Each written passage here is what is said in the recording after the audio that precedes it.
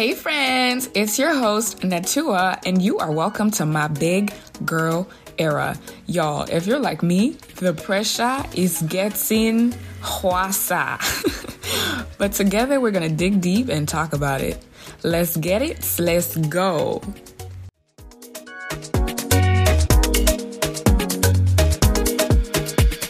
Hey friends, today we have a very special guest. First and foremost, she is a woman, a straight woman of God. She's an advocate for female empowerment. She is a certified health coach. She is a physical trainer. She is founder and CEO of New Eve Wellness. She is a She is a fellow podcaster. And of course, y'all know I have to have another East African baddie on here. She is my biological sister and literally my best friend. Her name is... Let me do my intro in peace. Her name is Tuli Namulemo. Welcome to the podcast. Stop wiping tears. Thank you so much. Wow, no one has ever introduced me. What an honor to be on the BGE podcast. Yeah. Wow. You're welcome to be here. But anyways, also, before we start, I just wanted to point out that my sister is still single. Still single. And searching at this big age. Both brains and beauty. Still single.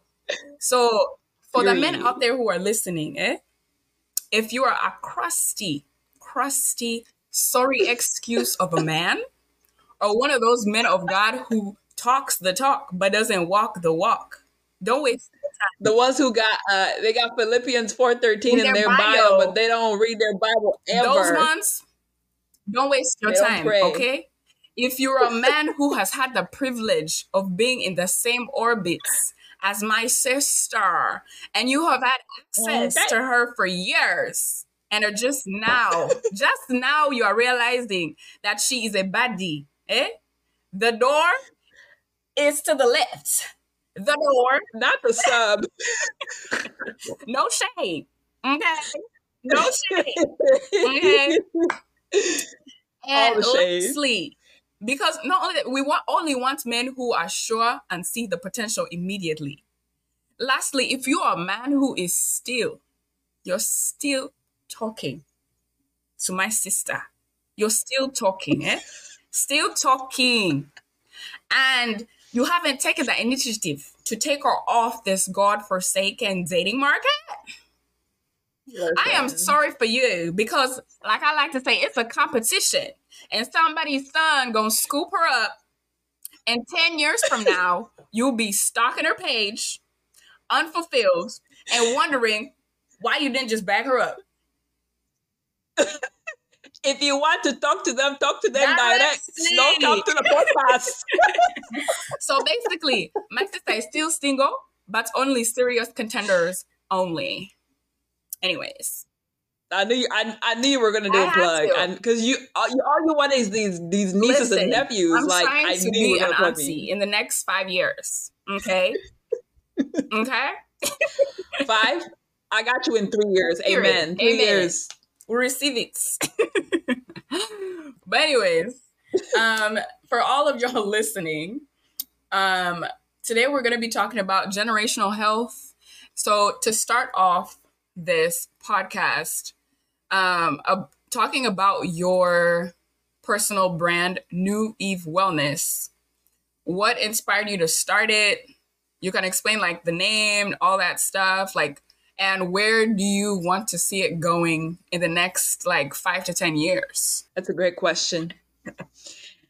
New Eve Wellness. So you said where or how did I start it? What inspired you to start New Eve Wellness? What's the story behind New Eve Wellness? New Eve Wellness was born out of my own testimony, which I think God does that a lot, where the things that you may struggle with and come through, quote unquote, or you have a testimony about it, the same things that he uses to use you in other people's lives and to influence other people, because you could be like, hey, I've walked that journey and I speak from a place of knowing that and walking the journey, knowing where you are and knowing that, hey, you can come out on the other side. So it was born out of my own insecurities with myself, my body. I had horrible self-image, horrible self-worth. I thought I was scum of the earth. I had body dysmorphia, all this stuff. And I turned to, but I never was that. That's the thing, though. You know what I mean? It's just now that I know, I'm aware, right? But I turned to exercising in order to fix that, thinking that, oh, maybe if I lose weight and I'm skinny like all the models, because at the time, you know, that's true. There was less representation. Yes, media was not very, it wasn't like, they weren't showing athletic bodies, they weren't showing bigger bodies, thicker bodies. Yeah, it was just skinny.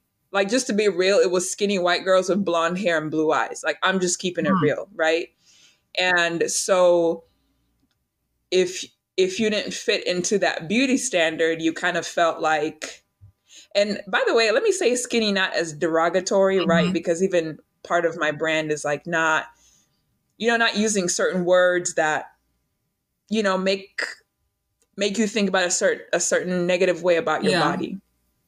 I just mean like thin, white women with blonde hair and blue eyes. And y'all know, like, from 15 years ago, that was the standard of beauty that we saw presented. And so I figured, okay, maybe if I look close to that, then I will feel better about myself. Then my self-worth will increase. My self-image will get better. And so every beginning of the year, I'm like, well, I'm going to lose weight. I'm going to get fit. I'm going to lose weight. I'm going to lose weight. Mind you, I was actually pretty small. Like, right now, I'm the biggest I have ever been. And I'm mad about it. Okay. Miss Thickums over here. Thick athletic is my body type. We love it here. But I was very, very, very small when I look back on, compared to now when I look back on pictures.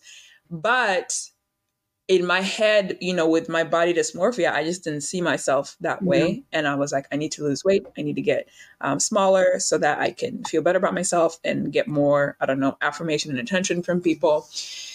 And long story short, as most people who have tried dieting and exercise to fix their body image or self-image, it doesn't usually work out, because a lot of times the issue is actually internal.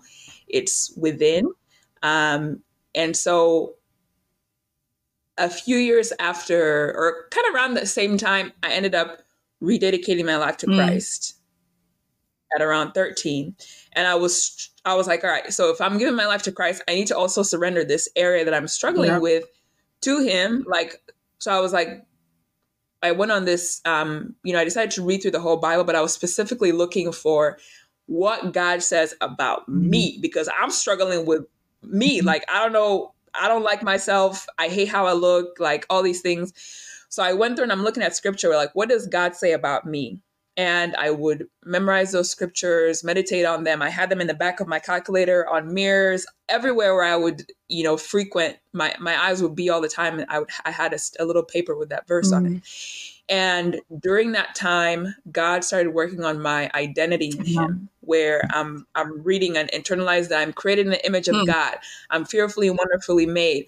I'm, you know, the verse, was it, I forget where it is, but it talks about, amen. Well, it talks about, like, you know, God taking care of is it the bird or the field or the sparrow or whatever. And I'm worth more than that. So all these verses, just understanding who I am, what the person who has created me for a specific purpose, what does he say about me? Because it doesn't matter what anybody else says about me, including myself, because I didn't create me for myself. God created me for his glory. So I'm like, hey, what does he say about me? In Christ. Okay. And so, long story short, I had it during college. Again, it was like, because a lot of these transformation and when you hear someone's testimony, you think it was like a one day and then the next day, boom. Literally, it's the opposite of that.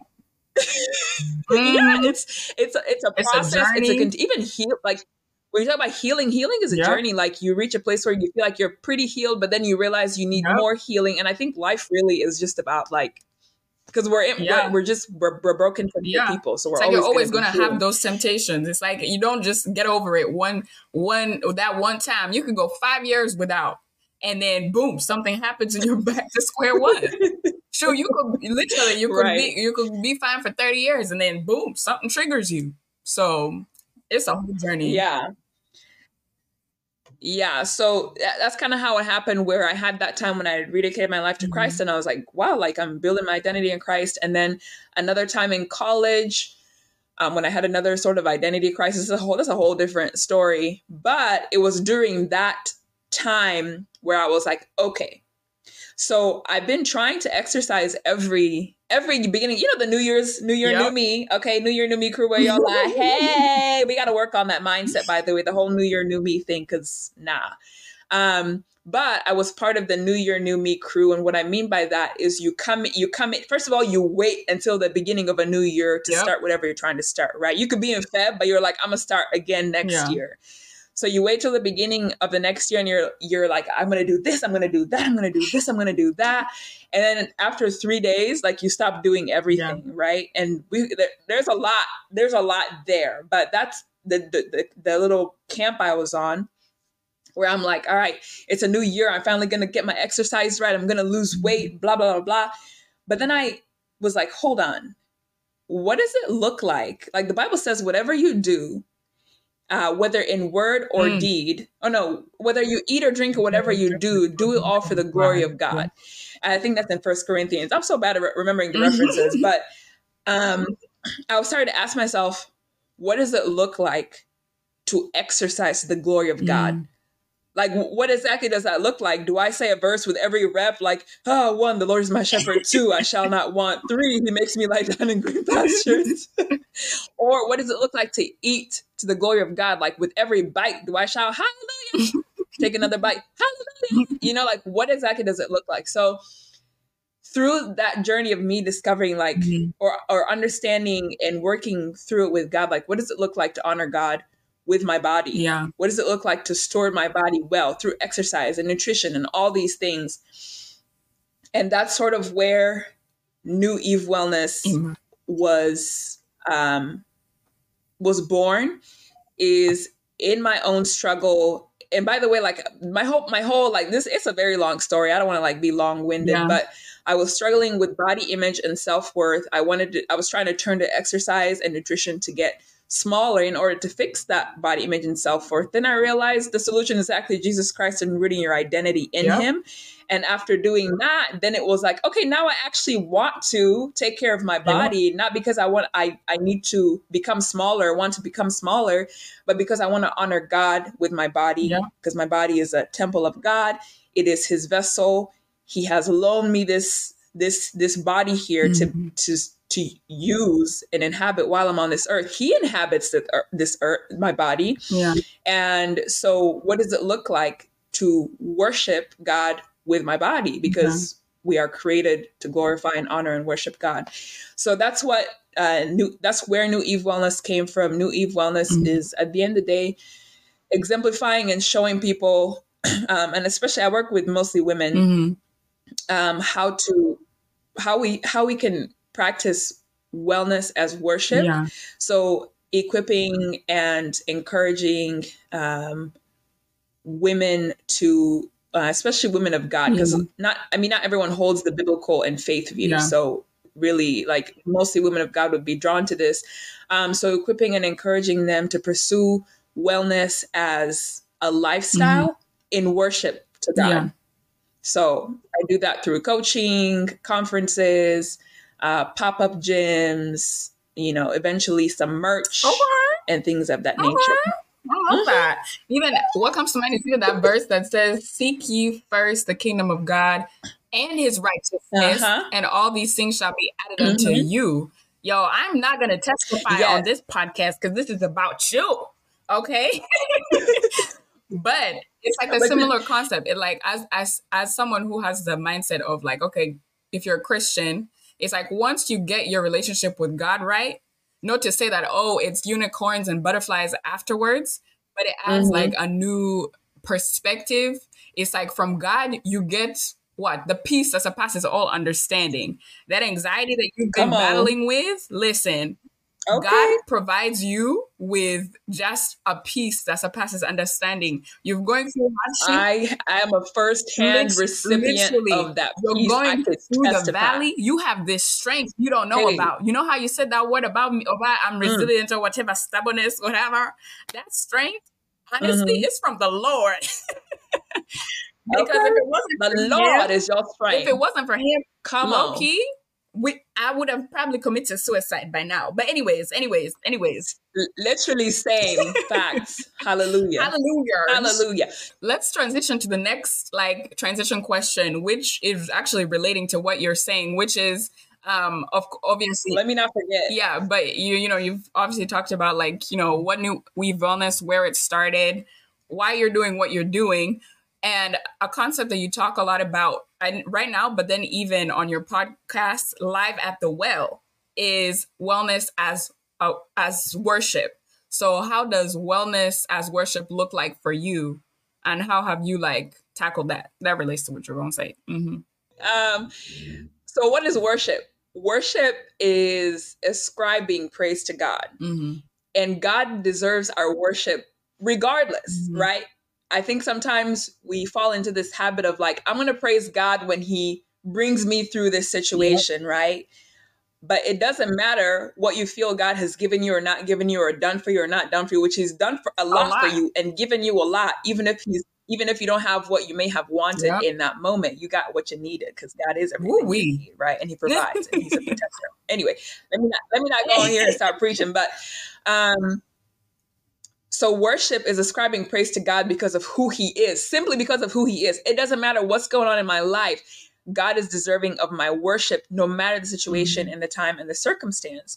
And worship is not just singing. It's not just when you go to church and Sunday morning and you're singing, Jireh, you are enough.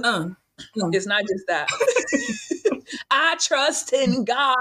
But it's not the one. It's not. Who never hears my word. Okay, let's not sing. praise break. But it's not just the singing time. It's everything you do, depending on your heart posture and your mindset, can be worship. So for me, worshiping God through wellness means I'm taking care of this body because it is a gift. Stewarding this body God has given me, taking the best care I can of this body, but then also like what I was saying before about how fitness had become like an idol, where it was okay, now I'm a fitness babe, I'm fit, people are oh my gosh, girl, wow, how did you, dang girl, I want to be like you. And so it's easy for that to get to your head. And so then I would become so hyper-focused on the fitness aspect, and I would find myself, there was days when I wouldn't spend time with God, but I would not miss a workout. I would definitely not miss a workout, but there's times I would miss spending time with God. So what I started doing is, I remember this was in college, and there was a lobby area outside the gym that I would go to.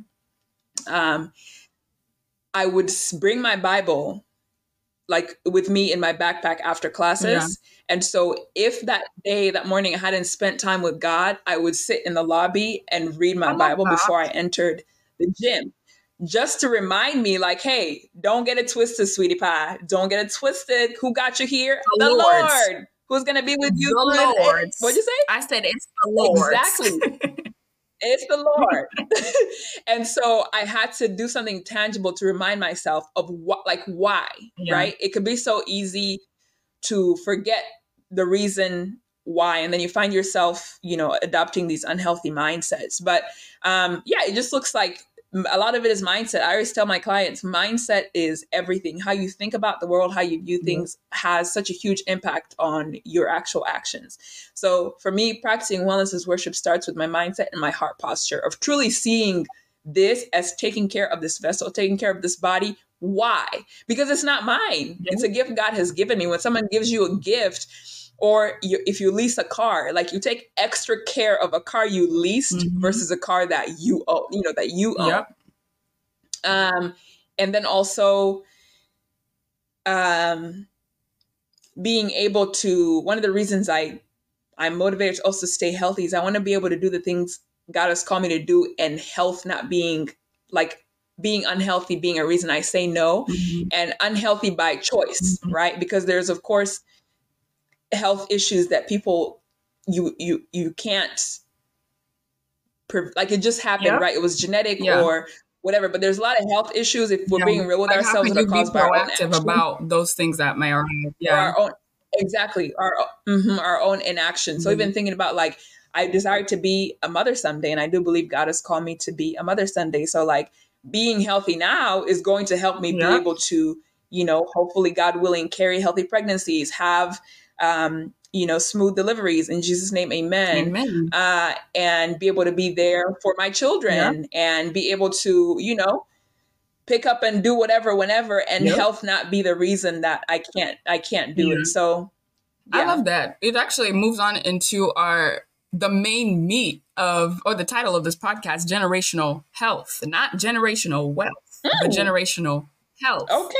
I would say, like, it's the concept, for me, I would say generational health is the concept of establishing sustainable and holistic health habits, right? That obviously will trickle into future generations. But how would you define generational health? Generational health. Yeah, I think I would agree with you. Yeah. I think we hear a lot about generational wealth, right? It was like, I got to build generational wealth, set my family up, and my kids, and my kids' kids, and my kids' kids. But it's like, if you don't have generational health, you won't be able to be around to enjoy the generational wealth. Stop yelling. Assuming that the disease that takes you is something you could have prevented. You said what? Stop yelling. Louder for the ones in the back. No, but yeah, so I see it as, and for example, many people are just now, starting to build generational wealth in their generation now, right? Many people are building on the wealth that the previous generation built on. So in the same sense, there's families that they just practice healthy habits, right? And by the way, when I talk about health and wellness, I'm talking about mental, emotional, physical, spiritual, holistic. It's not just like being physically fit or looking a certain way on the outside. So there's families that have been intentional about that, for generations. And there's some that haven't. You may be someone who comes from just a very unhealthy, toxic family, and you've grown up in it. You may not even know any different until you may get in certain spaces and you're like, wait, hold on. There's something different out here, So I would just say generational health is, whether you're starting it or carrying it on, just being intentional about practicing health, healthy habits within your family and the people who are in your control. Like maybe you have kids, because sometimes you can't change like your distant cousin or like a parent, but your kids, you do have a lot of influence over your kids. And one of my motivations, and when I'm encouraging people to practice wellness now, even as young people, is that your kids are going to learn from you. So kids watch us, kids do what we do. So if your kid sees that mommy prioritizes her health, every day she's reading her Bible, like, even daddy, like that's how I feel like you were even talking about this a few weeks ago, how like our dad is the one who kind of introduced us into health, because he had his own health issues. Like he had a heart attack fairly young, and from there he changed the whole culture in our household surrounding health, from requiring us to go to the gym if we wanted screen time. I hated milk. He would require me to drink milk. I would have to drink milk if I wanted juice. And I'm a juice babe. To this day, I love juice. There will always be juice in my house. What were some other things that he did? Yes, we had to go and do, I think, at least 30 minutes of exercise before we would get to watch our TV shows. And at the time we were dragging our feet. I remember being on that, the bike thing that blows the air, those old bikes that blow air. It's like a fan. Yes, I would do that so begrudgingly I'm like, I got to get my screen time. So I'd be on there, like just doing some, half. I learned endurance. I learned endurance on the treadmill because treadmill was always my go-to because I was like, oh, it's simple. I'm not trying to learn all these complicated machines, but I would always go on the treadmill. It was right near the TVs and I would just jog like for 20 minutes, like literally, watching Cartoon Network. Like Cartoon Network and all the things we weren't allowed to watch. I'd be like, oh, okay, 20-30 minutes, I'll be jogging. But it's like, they got cable down here. Later on, I've realized how that has conditioned my body for endurance. Like even now, like if I were to do a 5K now, I could probably just go for a long period of time. Not even because I'm like in this crazy training that I've been in, but it's literally the endurance that I built then during childhood has carried me on into my adulthood. Anyways, going off of what you said, I think it's with generational health, it's important to understand that it does start with you. You have to be the change that you want to see. And like you said, the decisions that you make now will continue to impact the rest of your lives. So why wait? Absolutely. Why wait? Like for the people who say, oh, in 5 years, I will do this. In 10 years when I'm married. Oh, in 5 years when I'm in my apartment and like I'm in control of my, the groceries that I'm buying. Why wait? When it comes to having a general impact, you have to start today. And it's like you said, it's not even just things that you put in your body. It's not just physical activity, but it's even with your mind influences, right? The Bible talks about what you feed your mind. Absolutely. The Bible talks about renewing your mind. And in the ways that you renew your mind it can be with, obviously the things that you are watching online, the people that you follow, even the physical friends that you have in your life. Imagine if you have friends who are always consuming drugs. It doesn't have to be marijuana. Drugs, alcohol. Even if you don't necessarily want to do it, or if you're not necessarily like, oh yeah, that's not my lifestyle, because of the friends and the community that you have around yourself, you're going to do that. If the people around you are not serious about your health, if you're going to the gym every day, but all your friends are not, over time, unless you have like mad discipline, that's going to affect you. Yeah. I think even when you... go ahead. Oh, I love what you said. The friends around you are not serious about your health, because what I was about to say is even outside bad influences, like people who would come and like, I don't know, bring you cocaine or whatever. I don't know if people do that, but even in the sense of like people who are not aligned with your goals, because even if someone doesn't have the same goal as you, they can still support you in what you're doing, right? And an example for me is like, I don't drink alcohol, right? But a lot of my friends do, and that's fine. Like they don't abuse it, right? But they drink alcohol. I don't drink it at all. That's my personal conviction. Yeah. My friends don't push me and say, oh, come on, just have like, why you're not drinking? Just have a glass, right? Because they know like that's my personal conviction. That's what I'm doing. And they do their thing and it's cool. But you can be, for example, surrounded by people who maybe you're trying to quit. Because a lot of people in this generation are alcoholics, but they will not admit it. Let's not even play around. So for example, if we're talking about alcohol, maybe you're trying to quit consuming so much alcohol and having healthier habits and a healthier relationship with alcohol, or even food, because a lot of people are food addicts in this generation as well. Let's talk about it.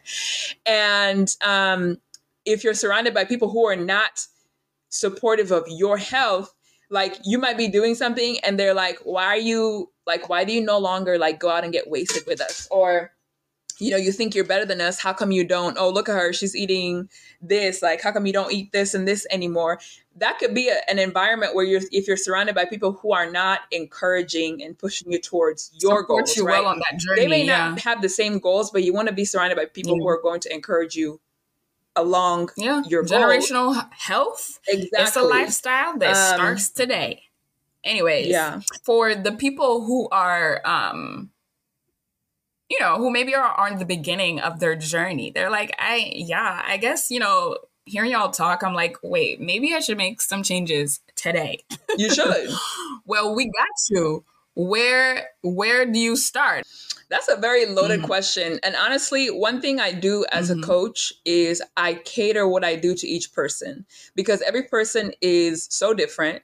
Every person is coming from a different place, has a different goal they're trying to achieve. So you'll see a lot of these like programs that are like, oh, one size fits all. And I was like, no, one size does not fit all, because we're each different. Kind of like our life journeys, our wellness journeys are different and look different.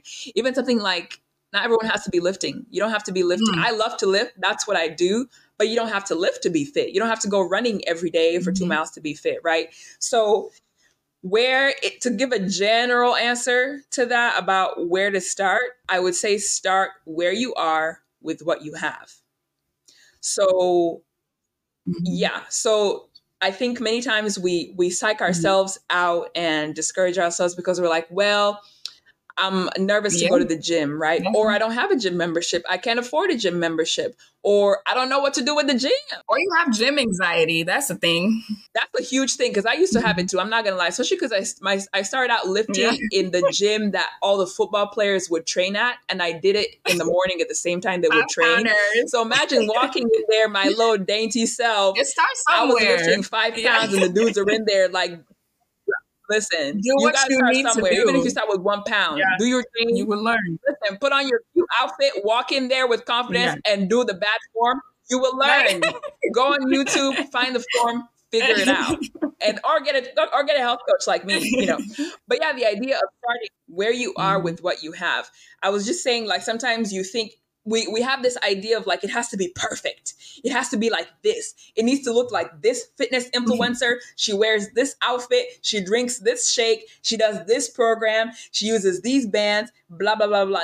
No. What do you have? Do you have a house? Do you have a body? Yeah. Do you have water? Boom. There you go. You're ready. Take a walk. Yeah. That's a place to start, right? If you haven't been active, walking is underrated. Get up, go take a walk and be committed to it and consistent with it. Say you do 2 days a week, 3 days a week, 5 days a week, you go take a 30-minute walk, right? Or turn on your favorite music and dance. Set a 15-minute timer or a song that's like 10 minutes or 2 songs and dance. Turn on worship, turn on Afro beats, turn on, whatever you vibe to, right? A little twerk session. Listen, twerking is on. Listen, even for 5 minutes, not even 2 minutes, if you literally go, Karen. And actually, I had a really good twerk cardio session a week ago. I was dripping sweat. Remember when we used to twerk to classical music? Oh, yeah. During the pandemic, I was twerking the classical music here because you have the beats that are like, I forget my orchestra terms, but I think it's staccato or something where it's like fast. Yeah. Perfect, because I don't like to listen to some of what you feed your mind. Some of the music that has the nice twerk beat is toxic. Like, it's just saying about all. I'm like, I don't want to hear that. So I'll turn on some classical music and be twerking to that. But that's an example, right? That's activity. No one said you had to go to the gym. You can literally be in your apartment. It can be fun. It doesn't have to. Because I think that's another thing. Because if you look at even a lot of the fitness influencers, I think that people are comparing themselves to, or to these celebrities, a lot of them have the resources and the time, right? But it's like you literally can afford, even if you have horrible health habits, you can afford to have someone who's going to force you out of your goddamn bed, who you're paying all this money, who is going to do everything from creating a fitness plan for you. People literally will say, a lot of those people, they'll cook for Kim Kardashian. Even what's that girl who everybody's obsessed with, who dates a lot of people? What's her name? Taylor Swift? Not Taylor Swift. Her dad is well known. Tori Harvey. It's like she has been quoted saying, and I guess she used to be bigger and then she lost a lot of the weight. It's Lori. I don't like who is Tori Harvey. It's Lori Harvey. Follow this woman. I don't know who she is. Okay, but I keep hearing things. But one of the things she's been quoted to have said is that she used to be big and she lost that weight, and she did it because she would work out several times a day. I think she said, don't quote me because I don't remember the exact number, but it was over 3 times. It might have been 6 times a day, something like that. That's something crazy. Well, you know what? That's her life. Maybe it's healthy for her. And she can afford to do that. But it was like she was working out several times a day. She was limiting her calories. She wouldn't eat, I think it was more or less than a certain amount every single day for several months. Wow. And that's how she got to where her body is now. But for the rest of us, it's not possible. Even for me, like I think what I've been working on is like consistency and discipline. That's what I was about to say. I was about to say, starting where you are with what you have and being consistent with it. Yeah. Because consistency, I think, is one of the hardest things to work on for most people. Yeah. That's why most people, like, they start at the beginning of the year, they do it for like a week or two, and then they quit and they say, I'm going to wait till the next year. But if you eliminate all the excuses of, I don't have this, I don't have that, I don't know how to do this, I don't know how to do that. What do you have? You have a body, you have legs, right? Do you have a phone, right? Do you have YouTube? Do you have music you can dance to? Do you have a place you can walk? Do you, and that's with the fitness aspect. We can even talk about food, like food, and healthy food can be pretty expensive, right? Especially with inflation now. But what can you do with what you have? Yeah. Are you able to increase vegetables and fruits in your diet? Are you able to actually eat out less? Because a lot of times places you eat out, it's not healthy. Are you able to eat out less, buy more healthy food, and then make 1 meal or 2 meals at home for yourself? Are you able to increase your water intake? Do you have access to good drinking water? Most people listening to podcasts probably do. Mm-hmm. Are you able to, replace your 2 cans of Coke with, do 1 can of Coke each day and then go from there? So it's like basically starting where you are with what you have and building from there and not comparing to other people's journeys. Like you're just talking about people who, a lot of these fitness influencers we see, that's their full-time job. They do that every day. They literally wake up and they just eat well and work out. That's their job. And that's how they make money. And then they coach people and sell some programs and stuff like that. But if you're there comparing your life as a full-time, someone who works full-time at a job, your mother, exactly. And now you're comparing yourself to this person. Yeah, college student, a broke college student. Exactly. Being in a relationship, because being in a relationship is also sometimes be a distraction. Anyways. But yeah, bottom line, start where you are with what you have and be consistent with it. And then the second thing I would say is your mindset. Mm-hmm. Why are you doing this? And is your reason a healthy reason, right? Yep. If your mindset is, I hate my body, sweetie, that's not sustainable. I'm all about sustainability. If you are going to exercise because you hate your body, that's not a sustainable mindset, nor is it a healthy mindset. Yeah. To work on changing that mindset we were talking about renewing your mind, right? And we're coming from a biblical perspective. I would encourage people to actually search and ask God, like, what does it look like to honor you with my body? But coming from a place of, I love this body. God has gifted me this, no matter what size it is right now, no matter how big your back is right now, because they're talking about unbigging their backs now. No matter what size you are right now. Huh? What did you say? I said, stop yelling. No matter if your body is at 300 pounds, 500 pounds, 100 pounds, right? Because for some people, some people are not even trying to lose weight. Some people need to gain weight to get healthy, right? Yep. So it's changing your mindset to loving your body, seeing your body as a gift God has given you, seeing it as he sees it. When God sees your body, he's not like, wow, you got some extra rolls, you got some stretch marks over there. I'm going to rate you lower. No, he's like, you're still my child. You're still my son. You're still my daughter. Yeah. I created you in my image, regardless of what weight your body is at this current moment. You are still created in the image of God. I still knit you together, and you're fearfully and wonderfully made, even if you're carrying extra weight, or you're underweight, or you don't have as much muscle, or you're whatever it is, right? So be consistent, start where you are with what you have, and change your mindset. Yep. That's where to start. One of your episodes, Live at the Well. Okay. This is going to be the last thing about Live at the Well her podcast. So if y'all are not subscribed yet, y'all should probably tune in. So you're like, what are they talking about? You understand. You talk about very intriguing subjects. The elephant in the sanctuary. What is that? What is this elephant? Because if there's an elephant in the sanctuary, girl, I want to know. What is the elephant in the sanctuary? The elephant in the sanctuary? Yeah. What is how they say the elephant in the room, that thing that is very obvious and it's clearly there. Everybody sees it, but nobody wants to address that it's there. Yeah. And the elephant in the sanctuary, meaning like in the church, the Christian community, is gluttony. It's the sin of gluttony. And yeah, I think it's something that you rarely hear addressed from the pulpit. You rarely hear it addressed That's within true. Christian circles, small groups, things like that. But arguably more people probably struggle with it, especially in the Western church in America, than a lot of the other sins that people want to call out from the pulpit. Like people will call out homosexuality, they'll call out adultery, fornication, porn, masturbation. But rarely have I heard somebody just addressing and not even calling out in a like trying to shame people, but really addressing gluttony and helping people find freedom from the sin of gluttony. Because the thing is, gluttony is related, just like sin has consequences, right? There's many complications and consequences that come with any sin that we do, besides of course grieving the heart of God.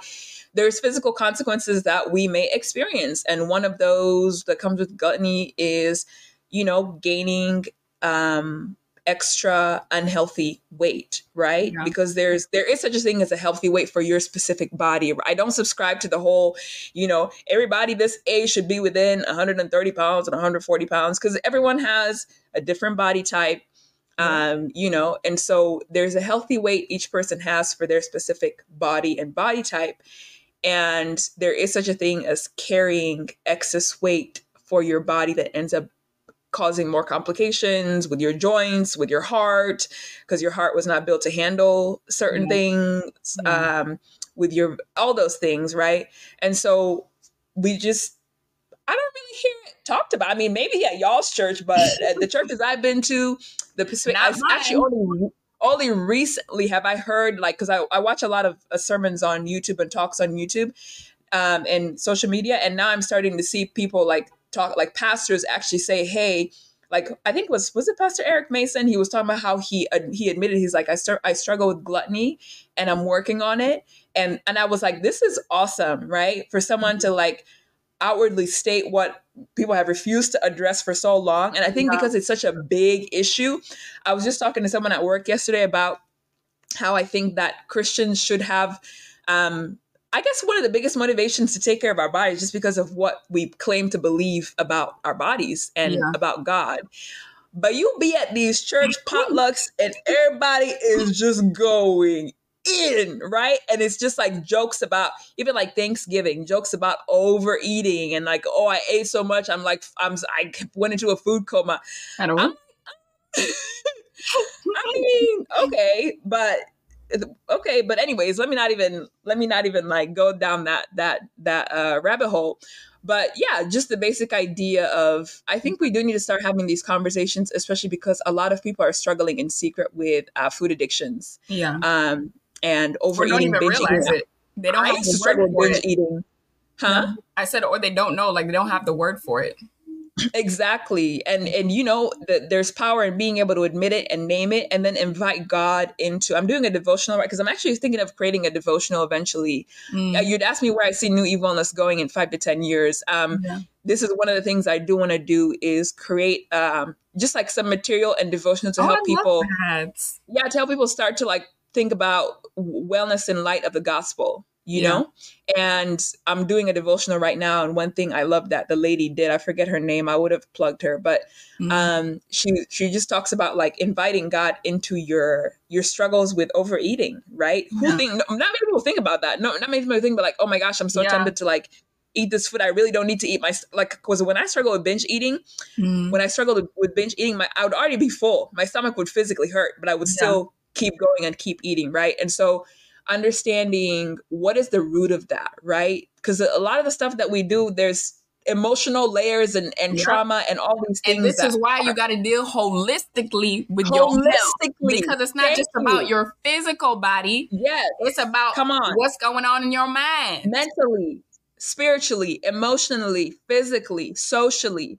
So that's the elephant in the room. And, we really do need to start addressing it, and I always want to stress, and what I stressed in my podcast too, was not coming from a place of judging. I think a lot of times when you speak certain truths, people automatically say you're judging them. And sometimes I wonder if it's conviction, but people have a hard time admitting that, hey, I'm actually in the wrong, or I'm living in this sin, or I'm struggling with this.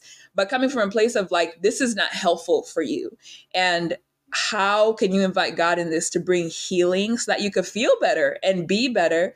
And yeah, that's a big old elephant. There's a Bible verse I came across the other day when I was reading. I think I was reading Proverbs 18, and there's a Bible verse that said, I just pulled it out right now when you were saying it said, "Fools find no pleasure in understanding, but delight in airing their own opinions." Okay, so if you're getting upset, you're a fool. Is basically what the gist of it is. anyways, I think I feel a little convicted because I think even when it regards to seeing my body as a temple, right? Or I think this year my theme, of course, is chasing happiness, but it's also surrender. So it's like, as I'm surrendering my full self, right, which includes my physical body, it's not just about sexual purity or abstinence. Like, I think that's the easy go-to way that people naturally assume, like, oh yeah, this is me surrendering my body to the Lord or whatever. But it's because they rank sin and put that as number one. Anyway, carry on. Again, convicted because yes. But I think like worship, or not worship, wellness is not something that I readily involve God in, because I'm like, oh yeah, I mean, I'm doing this for me and future generations, but like I don't always think about it spiritually, if that makes sense. But yeah, all good things. Kind of moving on into the spicier sector of the podcast. There was, I don't know, for y'all listening, there was a woman named Jackie O. I think her full name is like Jacqueline Smith or something. And God rest her soul, because she passed away. Yeah. Cares for her family. She, I guess, participated in Wild and Out, and like she had like she was a businesswoman. She had like all these brands, and she was friends with B. Simone, Megan Ashley, like all these like well-known women, I guess, in culture. And basically what happened was she died suddenly at the age of 32 after going to Miami to undergo, in quotation, mommy makeover. And basically what a mommy makeover is a surgery that entails, and I'm reading this, is a surgery that entails a combination of various procedures tailored to the patient's preferences and can include any combination of the following. It can be a tummy tuck, breast augmentation, breast lift, liposuction, vaginal rejuvenation surgery.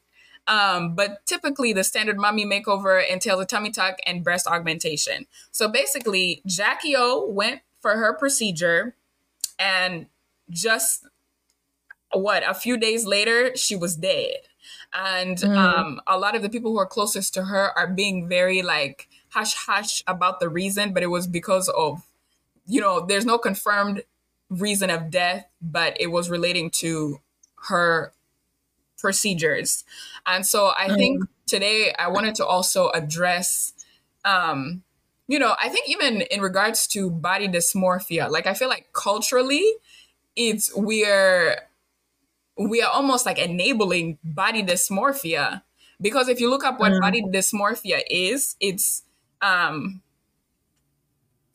mental disorder characterized by the obsessive idea that some aspect of one's own body part or appearance is severely flawed and therefore warrants exceptional measures to hide or fix it, right?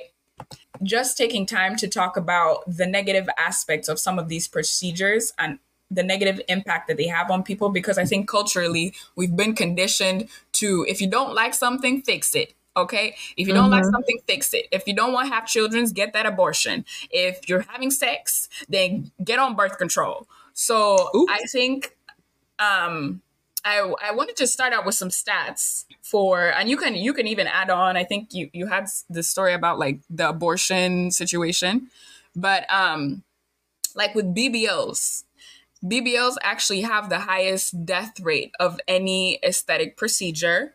And I mean, if you look at the stats, you're like, oh yeah, it's small, but it's still high. Okay, why are people dying from these procedures? And so it's elective. Yeah, and so I think with the BBL, fat is injected into the buttocks with a long metal tube, but it can lead to death because it can be difficult for doctors to know where exactly they're injecting.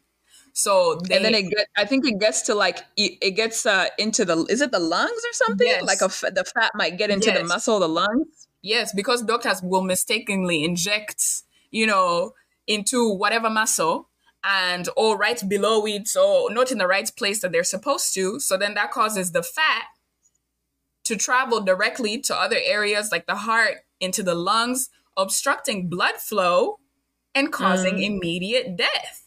So before y'all are out here like, ooh, the fat is BBL, get a bigger nyash, okay? Look it up.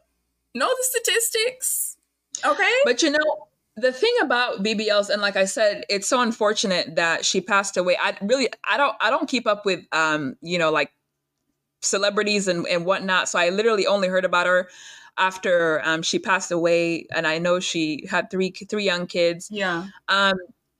It's so sad when I hear about young women, even younger than her, right? Yeah. Who are in their like 18, who even are younger. going and getting plastic surgery, call it a BBL, even getting Botox, lip even fillers, getting boob breast jobs. implants, which a lot of people are taking out their breast implants because they're realizing how unhealthy it is, because basically a foreign object inside you, and your body starts to reject it, and then you start having like autoimmune stuff like that. But it breaks my heart because, and not, because like, let me start by saying everybody's free to do whatever they want to do with their bodies, and you deal with the consequences of what ends up happening, right? Like I can't tell someone, don't do that, don't do this. Yeah, that's your life, business. That's your choice. But we're just trying to raise awareness. Right. That's your business. Exactly. But I will say, I think most women, even though they will say, oh, I'm just doing this because I just want to a lot of times they actually are insecure. Yeah. Like most women, if you're secure with your body, you're unlikely going to go under the knife to get a surgery that could potentially kill you, especially talking about like BBLs that do have such a high rate of death over trying to build a bigger, but like at that point, just wear like butt pads or something. You know what I mean? Like something that may not.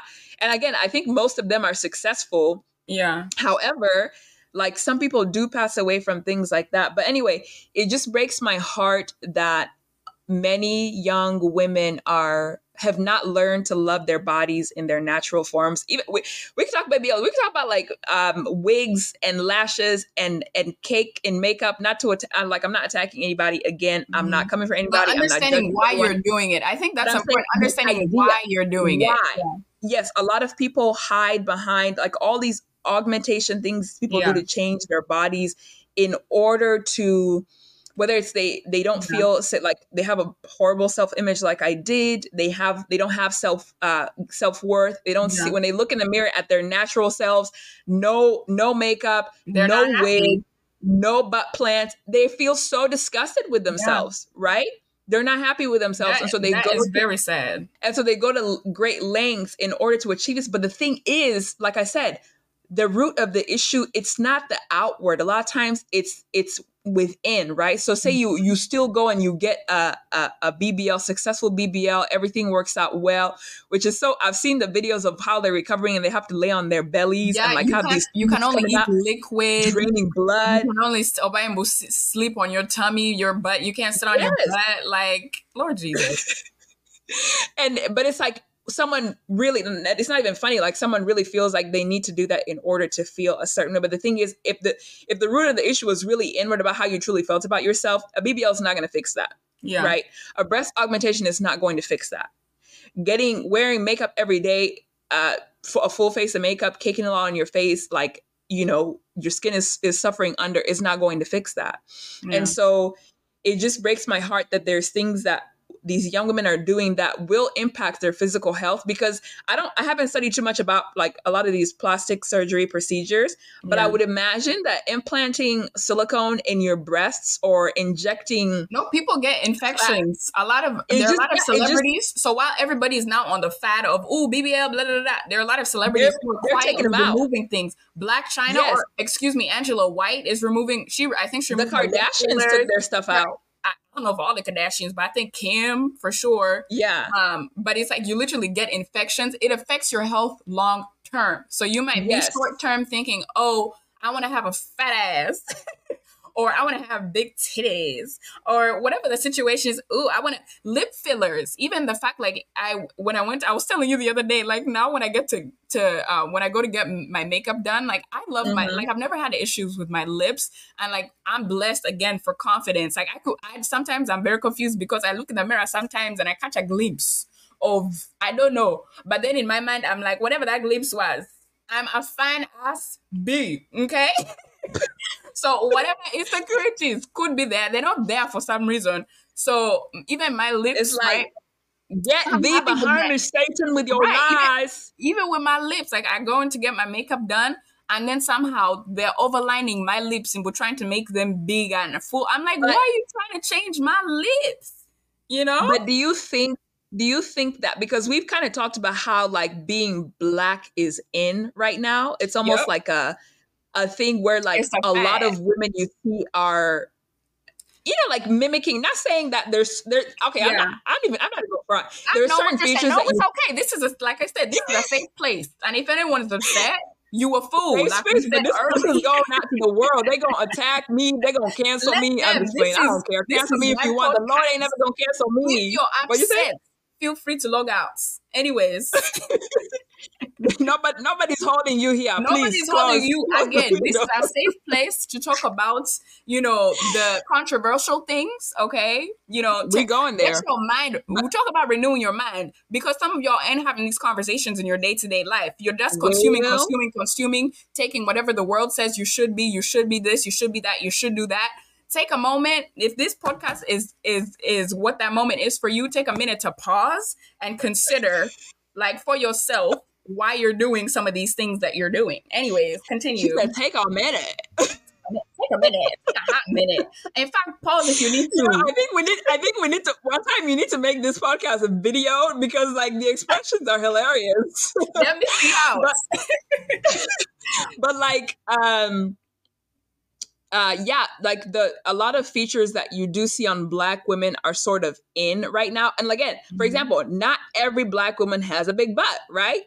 Yeah. I happen to have one. A lot of East African women, Ugandan women have like big butts. Even if they have a lean, small build, they'll have a big butt. They have a little badonkadonk. They'll have a kabina. Hey, kabina kanene, you know? And so for me, that's the natural body build. So I guess I haven't experienced what it is to not naturally be like that. But I think about is it because that's what is being pushed as the current standard of beauty? Because you see, even, for example, the Kardashians who have been for so long, like the influence of media and how to look. And so a lot of women, from the lips even to getting those BBLs, I think it's the Kardashians who started that, even for Black women.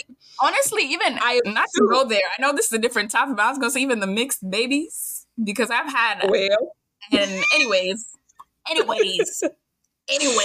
that's a topic for another day. Okay. And so, because I'm thinking about how years ago, when the standard of beauty was the small, blonde, blue-eyed white woman, a lot of, at least me personally, I was trying to achieve that in the closest way I could, right? Yeah. I was trying to be size 2 jeans. My body build is not made to be size 2, y'all, by the way. Yep. Okay, and I'm thankful there were people bleaching. People who even trying to get rid of your natural curls because you want your hair to look straight. Yeah, African women bleaching, straightening hair, wearing straight wigs. Again, I'm not coming for anybody, but I'm saying I think there is an influence there on what the main... what the media is pushing. And so I think what has been in the media recently has been a certain type of body build. So I think a lot of women see that and they're like, well, I need to achieve a big butt, because for some women, it's like, that's what men apparently like, right? So for women who are pining for men's attention or need the affection of a man because they haven't received it from anywhere else, they might be thinking like, oh, these are the kind of women that men go for. Oh, I need to somehow achieve this look so I can get this. So I wonder if part of it is something that just call it the mainstream culture has created. And it's just so sad because I see a lot of these women I've even seen women who've gone and they've talked about their regret getting the BBL and talked about how like, there's even one woman who actually said she doesn't necessarily regret getting the BBL, but she did admit that she got it because she was pretty insecure about herself and that kind of thing. And so I wish people would first, before you go to get any body augmentation, reach a place where you are truly satisfied with your body in its most natural state.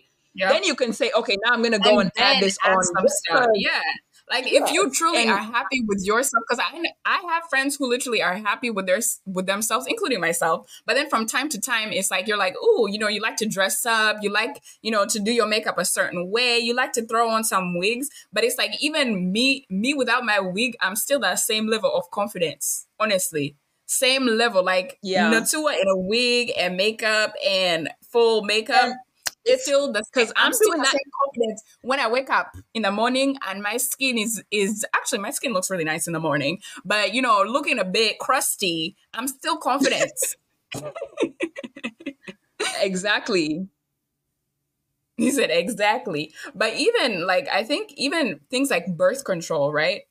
I think not enough people, again, obviously, like if you are deciding to participate in sexual activities, then obviously please practice safe sex, or safe sex and safe birth control measures. But I think not enough people talk about the negative effects of it, right? At all, because I think, again, it's a common solution. It's like, oh, you're going to have sex. Here's birth control. Here's IUD. Here's this. You have people who are literally 13 or younger, whenever, starting, you know, taking in foreign objects, whether it's the pill, whether it's about IUD, whether it's, y'all, I also as well do have some birth control as well. I have Nexplanon in my arm. And I think I'm also speaking from a personal standpoint of view. I decided to go on birth control because I was like, yes, I know what the Bible says about this, but I know I'm going to be participating in some activities. So let me be safe about it, you know? But now I'm on my, now I'm on my, what did you say? I said, you sinner? I'm just kidding. Well, I mean, we all sinners. We all. But thank God for his grace and forgiveness. For his grace and mercy and deliverance. Amen. But anyways, I'm on my celibacy journey now. But while on birth control, I feel like, I mean, there were other factors as well, because women's bodies fluctuate over time. But it's like, I feel like I put on weight. I mean, it's good weight, not gonna lie. And I put on weight. I even emotionally, like, it puts you in a different place. Like, I feel like I would say, like, I remember texting you. I was like, I feel insane, like insane in terms of like how I was managing my emotions. Like, I just felt like there was all this influx of emotions, and I was like, Natua normally is not like this, okay? The mood swings you have to deal with, spotting, or the common thing that people say is like there's spotting or irregularities in your menstrual cycle. What they don't say is you could be bleeding for up to 3 months to more months consecutively. What? Yes, I know a few people who have been bleeding. Actually, someone did tell me they were bleeding for like several months. I when I first got onto it, like my period was irregular, and then it was like, obviously I didn't have cramps, which was kind of nice, but then it's like I also had a time where I was literally bleeding for like 22 days. So it's like straight having to wear a pad for 20 something days. That's crazy. So people don't talk about this. Not only to mention pulmonary embolism, which is a fancy term for blood clots. Okay, especially when you're taking the pill, that's something people don't address. So estrogen levels increase when you're subjecting your body to, you know, different forms of birth control, and they can that also affects you once you decide to come off of it, right? So it could be even the people who you're attracted to might change, and I was about to say, go on, touch on that. I heard, I was like, this is strange, but I heard that even the men that women are attracted to when they are on birth control is different than the men they're attracted to when they're not on birth control. And it's related to like the increase in some of the hormones that make them more attracted to a certain kind of man. It was very interesting. Listen, birth control, I think, and actually a lot of young kids got on it because of acne. They were using it as treatment for acne. It was recommended as treatment for acne. Personally, I will never use any form of hormonal birth control, right? Like whenever I get married and start being sexually active, condoms and I think there's an IUD that's not hormonal. Nah, I'm good. I don't want any foreign objects inside my body. Like if God wants me to have them kids, I'm gonna have them kids. You're gonna have them kids. Okay. I love that. But for people like me who's, redeemed, I'll just say that. A redeemed virgin. Yes, and go ahead.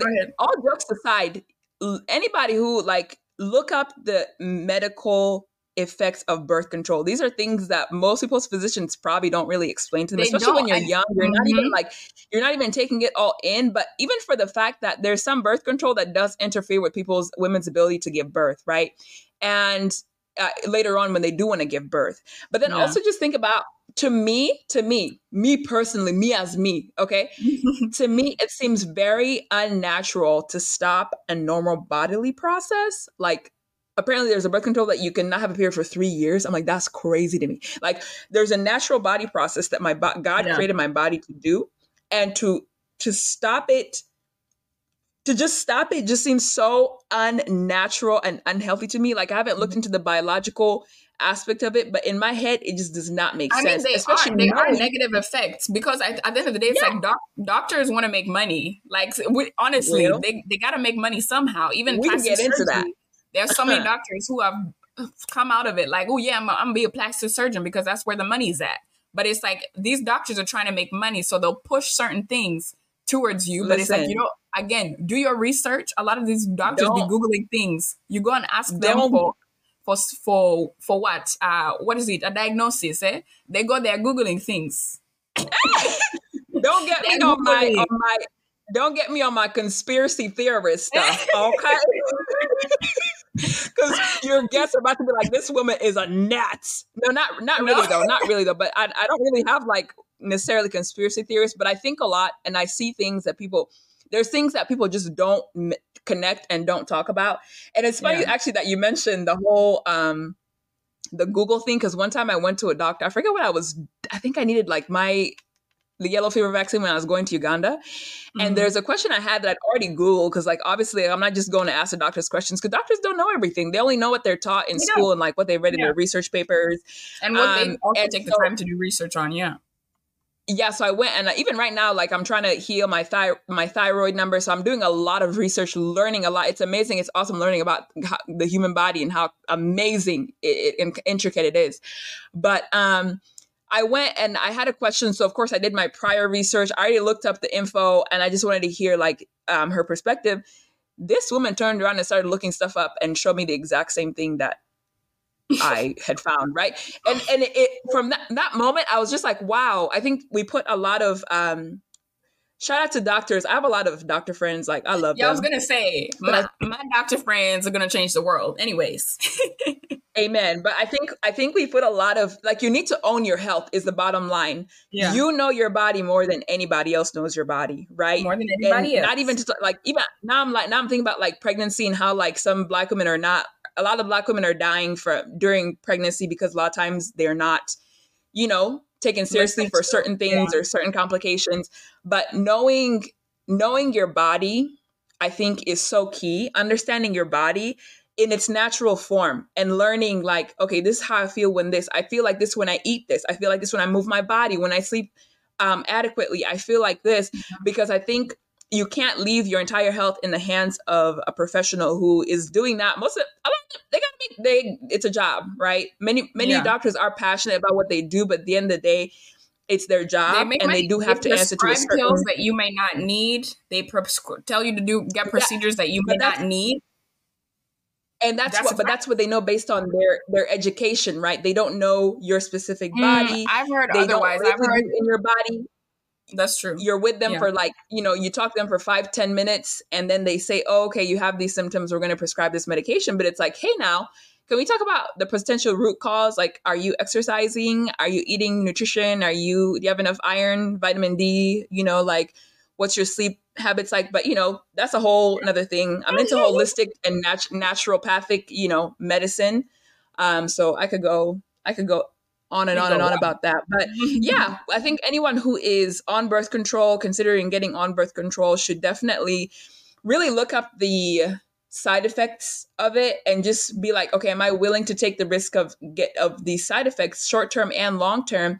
And are there other options? Like for me, for example, I plan to look into I guess it's called natural family planning or things like that. A lot of Catholics do use it because many Catholics don't believe in using birth control at all, period. So a lot of them do use natural family planning and, checking your basal metabolic rate and, your cervical fluid or mucus, whatever it's called, just to know, like, am I ovulating during this time? Am I not? So I plan to use those natural forms of, preventing birth if me and my husband are not in a place where like, it's time to have another child. But bottom line is just researching and understanding what you're putting in your body, even foods. Turn around the bag of Doritos you're eating and look up what those ingredients are that you cannot pronounce. Like just knowing stuff like that is so key. Knowledge is power. Knowing your body, yourself, and knowing about what you're putting in your body and what its consequences and impacts could potentially be. Yeah, I think, honestly, that's a good way to end. But I guess before we go, can you share your thoughts on the idea of, can you love yourself and want to change yourself? And if yes, why? If no, why? And then also like just your final thoughts on everything about generational health. I mean, absolutely. Absolutely. You oftentimes loving yourself does move you to change yourself. Because loving yourself, for example, if you love something, there's a certain way that you care for it and treat it as opposed to if you hate something, right? Yeah. My favorite pair of tennis shoes, like one time I went ziplining a couple weeks ago and it was a surprise ziplining trip, but my friend had said, put on workout clothes and tennis shoes. And I asked her specifically, I said, are these going to get dirty? Because I do have tennis shoes that I don't mind getting dirty and in the dirt. And then I have tennis shoes that they need to stay cute. They need to stay bright and they need to maintain their color, right? Yeah. I take care of those nice ones differently than I do the little black ones that I could walk in the dirt and take them into the woods and stuff like that. And so obviously I have a preference for one of those shoes. So I take different care of them than I do the other ones. I even keep the other ones up on a little shelf. The other ones just be on the floor anyway. I don't care where they are. And so something that you love, you take care of it in a different kind of way, with a different kind of delicacy, with a different kind of care. And so absolutely loving yourself, you can love yourself fully. You can love yourself fully because God loves you fully as you are, So you can love yourself and take care of yourself. It's kind of like how God loves us so much, but he still wants us to change and become better, become more sanctified, become more like his son. He's not saying, I'm going to love you more when you stop fornicating. He's not saying, I'm going to love you more when you stop, masturbating, or I'm going to love you more when you stop being abusive or being a cheat or a liar. He's saying, I love you so much right now, and I want better for you, and I want more for you. So therefore, do these things, like obey me, follow my leading and things of that nature. And so in the same way, I can fully love myself as I am and desire to change, right? I can fully love myself and want to change mentally and change my mindset. I can fully love myself. And from that love, I want to change and become emotionally healthier. I can fully love myself and decide I need to take care of this body. I need to gain healthy weight or lose unhealthy weight or whatnot. So absolutely, it's definitely possible. And I think that comes with the mindset thing where people assume like, people don't usually start taking care of their body, like trying to go to the gym and get on a eat healthy, not a diet. I don't believe in dieting, by the way, but changing their nutrition, their lifestyle, their food, until they feel like I've gotten to a point where I can't even look at myself anymore in the mirror. Like I hate how I look. I think we're used to that kind of perspective where it's like, okay, I hate my body. I hate it enough now to finally go and to the gym and do something about it. But it's like, now you're in the hospital for something. Now you have to do something about it. And other medical complications. Yeah. So go from a place of loving your body. You treat something differently that you love than something that you hate or don't like or don't care about.